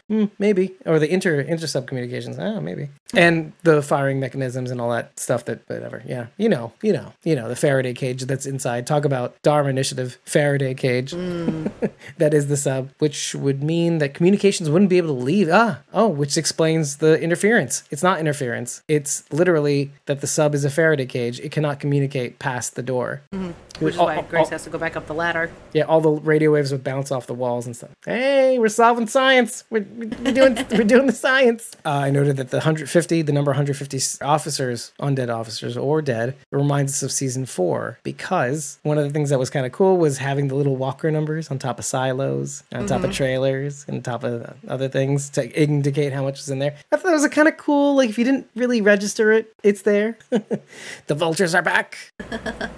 We never got to this because you wanted to talk about something else, but what locations do you think are programmed into the programmable nuke warheads? If you had to guess even, just what do you think? Well, honestly, my gut says it's random, but if I had to take a guess, I'm going to guess Riley is going to send them back to the area that they're in, because the whole idea is they are the end. If the idea is that they are the end, then then it has to hit them. Well, I think it's in addition to, if we are talking about specific spots. I had 2 definite locations. I'll say one is more definite than the other. One, you would think I would say Ginny's locations, right? Ginny's franchises. The ones they know of, sure. Yeah. Which was around 10. Okay, maybe. However, I'm going to say what's more definite, and it may be that the nuke that never went off, which is ironic, but I'd say more definite would be the CRM locations. They decoded the maps enough, have the maps, right, to know what to hit.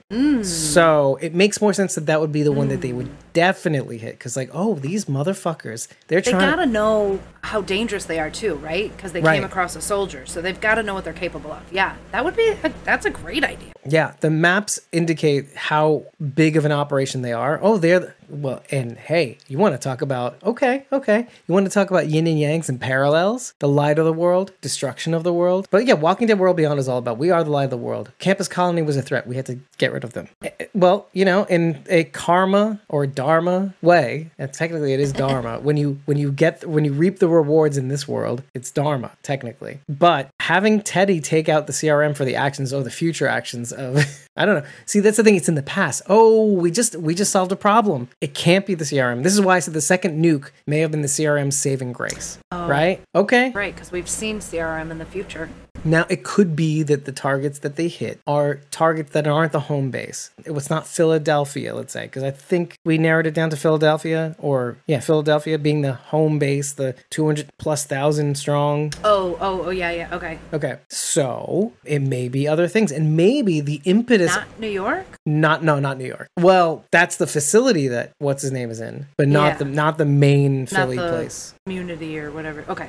That Hope is hopping. Now, here's the thing. The impetus of the CRM being even more proactive in taking out their targets may have been due to this incident. So it's possible. It's possible that was the reason. Okay, so keep it in the mind. I'm willing to say that it never did happen, and it will happen possibly to Ginny's sites, because it was about 10 franchises. I want to say more or less. Plus or minus the dam, plus or minus what other things are there? Oh, the office tower, maybe, because they may still think they're there. I don't know. Any other places on the death map?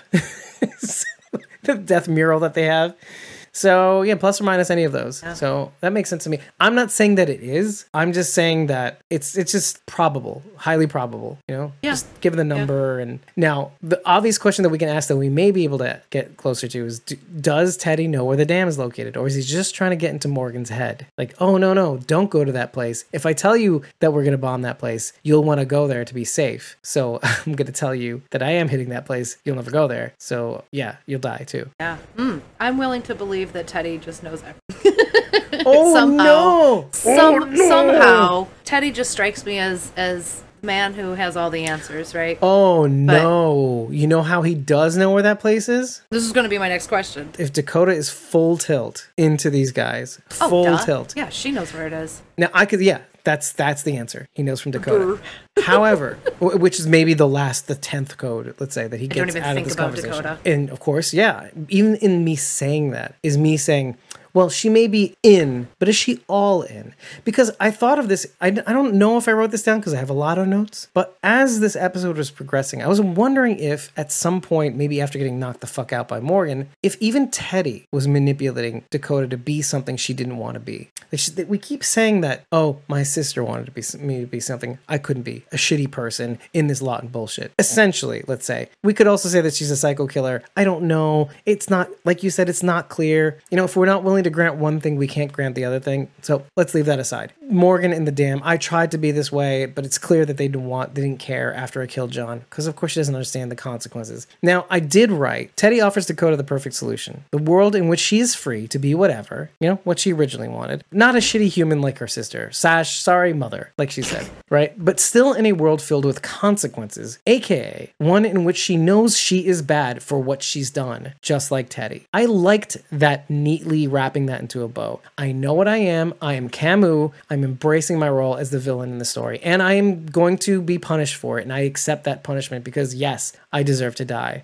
Part of me thinks, with the way that Dakota's acting compared to Teddy, because, again, Dakota doesn't have the years, the mileage, you know, that Teddy does, and the sway and the charm. She's not dumb. She really is not dumb. But she's also dumb because she doesn't understand human... She's a young person. I'm not 100% willing to say she's a sociopath, but she's shaping up to be one because of everything that made up to this moment. But here's the thing. Is Dakota going to start to realize that Teddy's just another one of those people that is manipulating her? Teddy's saying, I'm manipulating you, to her face in the beginning of the episode. And she's falling for it, hook, line, and sinker, even though she's being told, you're just like me, blah, blah. And maybe that's true. Doesn't mean you have to follow him. Do you get what I'm saying? Yeah. Yeah. This is just another person. Now, it may end up being. This is why I'm not ready to go full, like, okay, the show is showing me that she is, I don't like her, period. I've said this before. And I got satisfaction on my face when she got trounced. Okay. I don't have to prove myself to you people. But I want to say this.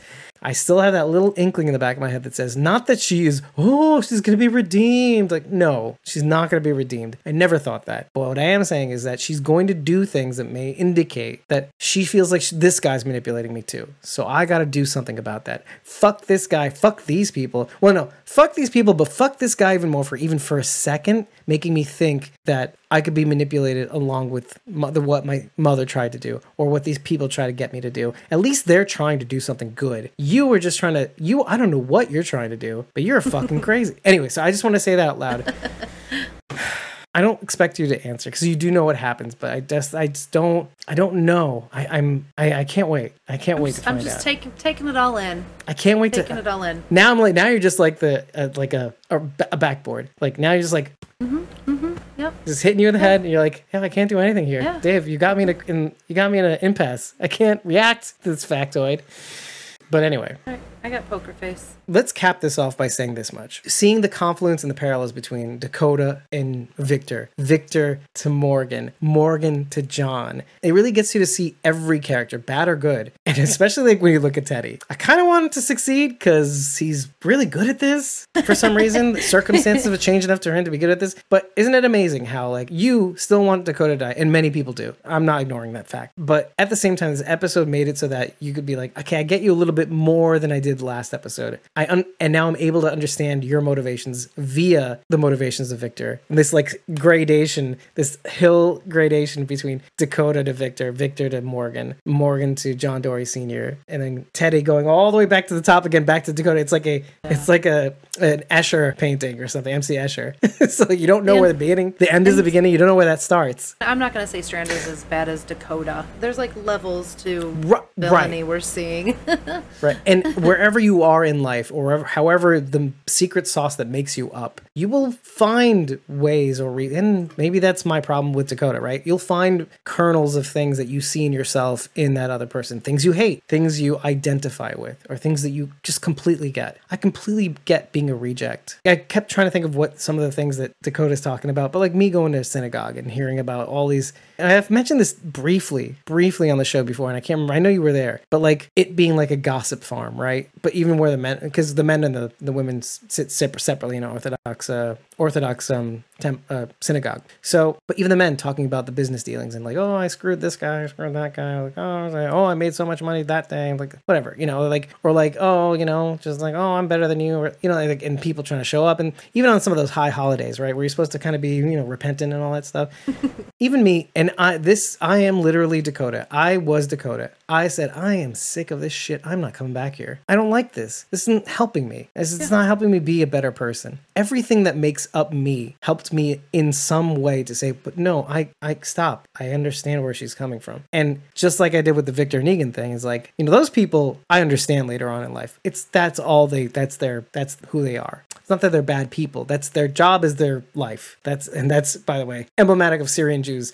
Is like, that's, if you get them to retire, they die the next day. That's who they, well, I mean, I'm speaking figuratively, but hyperbolically, but like, people like that sort of, right? What I'm saying is that when I compare that feeling to what Dakota's going through, I actually understand her way better than I understand myself. Like, I don't want these people to die, and I don't want to kill people. I don't want to run away that badly if it means eventually understanding them. But like Dakota being around these shitty people trying to do shitty things for themselves because they can, up to the point where like they feel like you have to murder somebody to get away. She wants to keep me here. I don't even understand why she wants to keep me here. I get that a little bit more, and that's why I was always like, I don't know how I feel about that. Anyway, so I just wanted to say that out loud. So, because even I'm trying to figure out, what is it? Like, I'm at the doctor's office. I'm at the psychologist's office right now, trying to figure out what is it about me that doesn't want to go that far. I don't even understand it fully. Like, I understand bits and pieces, like, oh, killing kids is bad, Sharon D.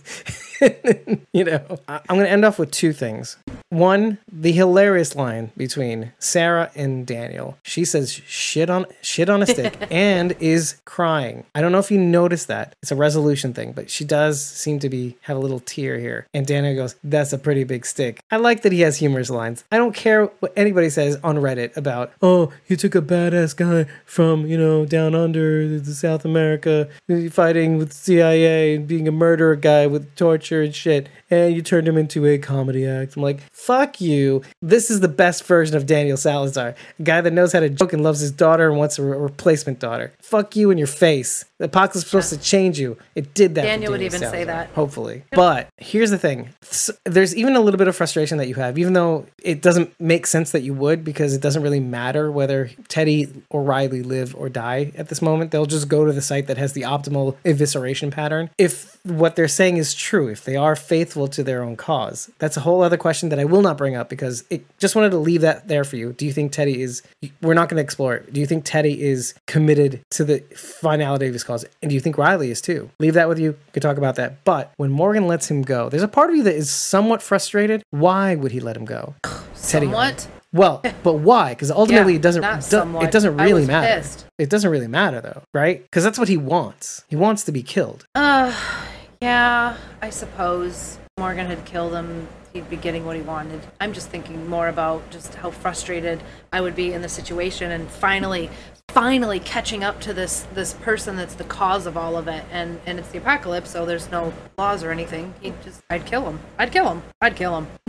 Right. I would. But why? Now I get why Morgan wouldn't, because there's two things that at play here. One is the concept that I brought up last week about Alicia. If Teddy pushes Morgan to kill him and Morgan gives him what he wants, well, fuck you. I'm not going to give you what you want. I'm going to let you go, right? There's a little fuck you. You're not dying today because I know you want it.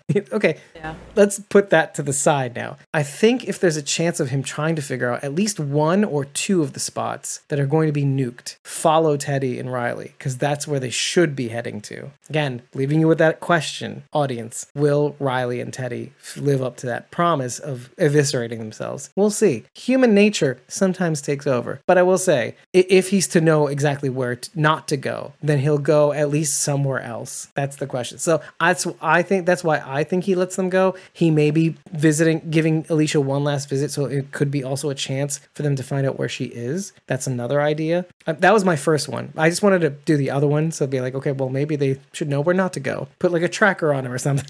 I don't know. But I thought that was interesting because how else are you going to know? Oh, we'll capture Riley on the way and then make sure they're following the plan, and then we'll find out where the Franklin Hotel is. I don't know. But it was worth bringing up because part of you was frustrated, but your logical brain is kind of like, I don't know why.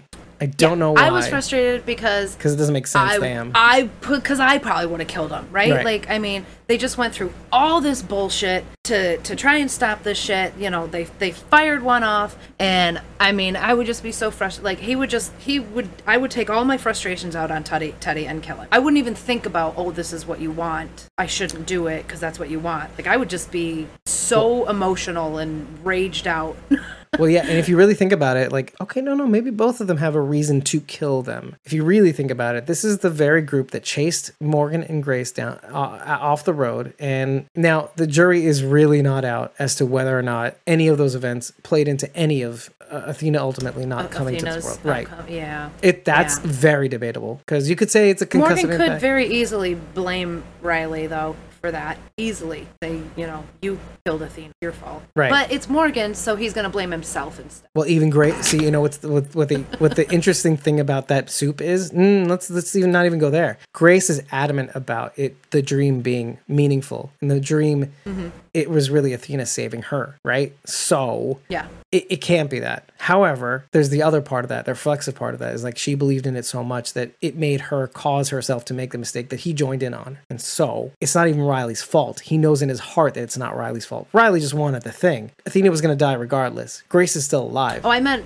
more in terms of the explosion, the car explosion that they left. But like I said, it's highly debatable too. It's highly debatable. It is. Yeah, it is. Yeah. But it would be easy for Morgan to blame Riley because of that. And I think even Grace, well, that's what I was trying to say before. Grace knows that the majority of the damage to Athena was because of the radiation. And the facts bear out. We brought them up. We said, ionizing radiation, most common in radioactive nuclear reactors. But still, so he knows the truth. He can't run away from it. He's Morgan. He knows that he can't. He doesn't kill to kill. Morgan needs a pretty good reason to kill. It took that much for him to kill Emil. And this is somebody determined to try to capture and kill him and put his head in a box. So that's that. But Victor, interestingly enough, and this really supports a little bit of what I was trying to say before, is that like he's not even able to pull a Cole, and he likes living enough, being Victor. But also in that desire to live, does not have even the strength to kill a kid to escape. Everybody knows the truth. Yeah. His days are numbered. If he leaves, he knows he's on thin ice with everybody because they know that he tried to kill Morgan in that one instance. Was it a mistake? Was it not a mistake? Doesn't matter. Do you think he could convince everyone that Dakota's just a liar, though? I mean, obviously, because Morgan comes on the radio and is like, "Grace, I'm fine. I'm right here." I'll say this much. Though that's really that what you just said now about Morgan goes, oh, she was lying. Like, it depends on whether or not Morgan complies. And this is what I was saying before about Victor having the goods on Morgan at this point, and they both have reasons to kill each other, which again might cancel out. Right? I don't know. Like, Victor can want to kill Morgan so that he doesn't confirm, just so he doesn't tell the truth. Right? Yeah. And then Morgan could kill Victor for the mere fact that he tried to kill him, B, because he knows about Grace. Right. Which I know is kind of loose, but still matters. Well, I feel like that would be important to Morgan. Whether or not it's important to us, it would be that important to Morgan. Right. Okay. I like that. That's kind of cool when you think about it that way. But the biggest thing that Victor has over these guys is that... Well, both of them, right? Yeah, I love that. That's a good parallel too. Yeah. Thank you. But the big thing is that Victor not killing these guys listening to Morgan. First of all, he's submitting now. He's saying, it was always going to be you, I guess. It was never going to be me. Okay. Strando Calrissian complies. Which is kind of a parallel to the movies as well. Lando isn't as bad as people thought he was. He did the right thing in the end. Anyway, but Strando Calrissian lives. He had the most to gain from killing these guys. I mean, part of it is he doesn't do it because if there's any chance of them finding Alicia, keeping them alive would be that chance, okay. But for making them put him into position enough in order to be a type of person that's to go even further than he tried to do with Ginny, could make him very resentful, considering what he felt like he had to do with Morgan. So I'm trying to put myself in his position. And in a sense, I'm kind of impressed with that he's submitting at this moment, because if it was me, I'd be so fucked up that I would kill them anyway. Because all the people that they've tried to push me to be, kind of like Dakota, in order to gain this. Wow, again, another parallel between Victor and Dakota. I need to be this way in order to save all of you, or I need to be this way to save you, Alicia. Well, and Strand said that earlier in the season. I can't do what I need to do with you around. Right. That's why he sends Alicia away. Right. The exact same reason why, again, misunderstanding Alicia and Morgan, or their relationship and how connected they were. Just like Cole did with Alicia earlier. It's like, oh, you didn't know all of Madison. You didn't know all of Alicia. I think we clobbered this motherfucker to death. Thank you for joining us, first of all. I really appreciate that you guys make it out here for these episodes, listen to them, the premieres. I can't even tell you how thankful I am. I'm in many senses. In senses that I should appreciate more than anything else. I should appreciate your attendance so much more. And I try to. When I see the numbers and I get lost on numbers, I think of all of you who are consistent and loyal and love what we try to do. And if you do, really, really do appreciate what we're doing here. And if you have any comments too, head over to ratethispodcast.com/squawkingdead. And if you just want 5 stars on Neck Plan is all you need to do, but please use it as a communications device. After every single episode, it really has helped. I will be posting these reviews throughout the weeks as they come out. I find that people like it when they see you succeed, especially if they like you. If they like you, well, yeah, they feel like they did the thing too. I think that's the most selfless expression of selfishness too. It's like, they're my friends and they're succeeding, so I feel like I'm succeeding, right? It's kind of like when you're watching the show when Alicia's kicking some ass, you're like, that's my girl. I'm so proud of you. I have no stake in the game. I'm literally watching this through a pane of glass or whatever.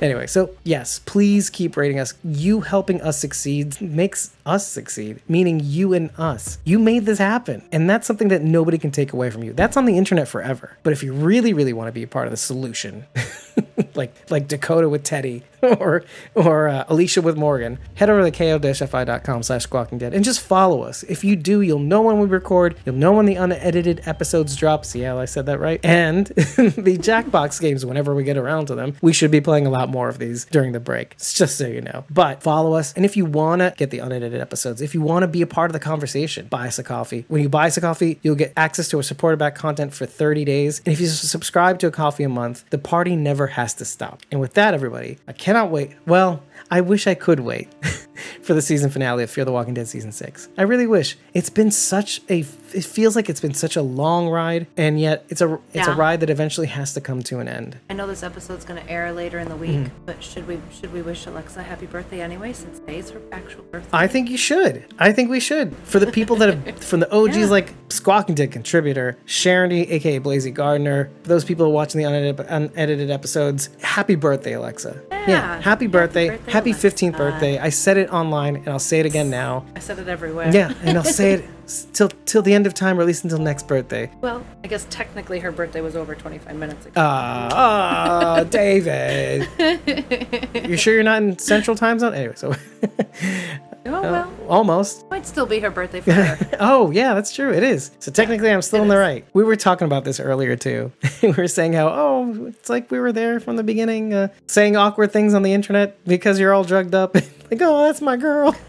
No, but we were like, I know things are still kind of iffy on the COVID front and everything, but we really do hope that it was a good one. We love seeing you grow and succeed. And if you ever need anything from us, we're here for you. That's all I'm going to say. I could give you old man advice to the cows come home, and you could be like, 15. But let's be honest, she could probably be giving us some advice. She's so mature and beyond. Yeah, some people, some kids have that. right? That little bit like, whoa, where is this coming from?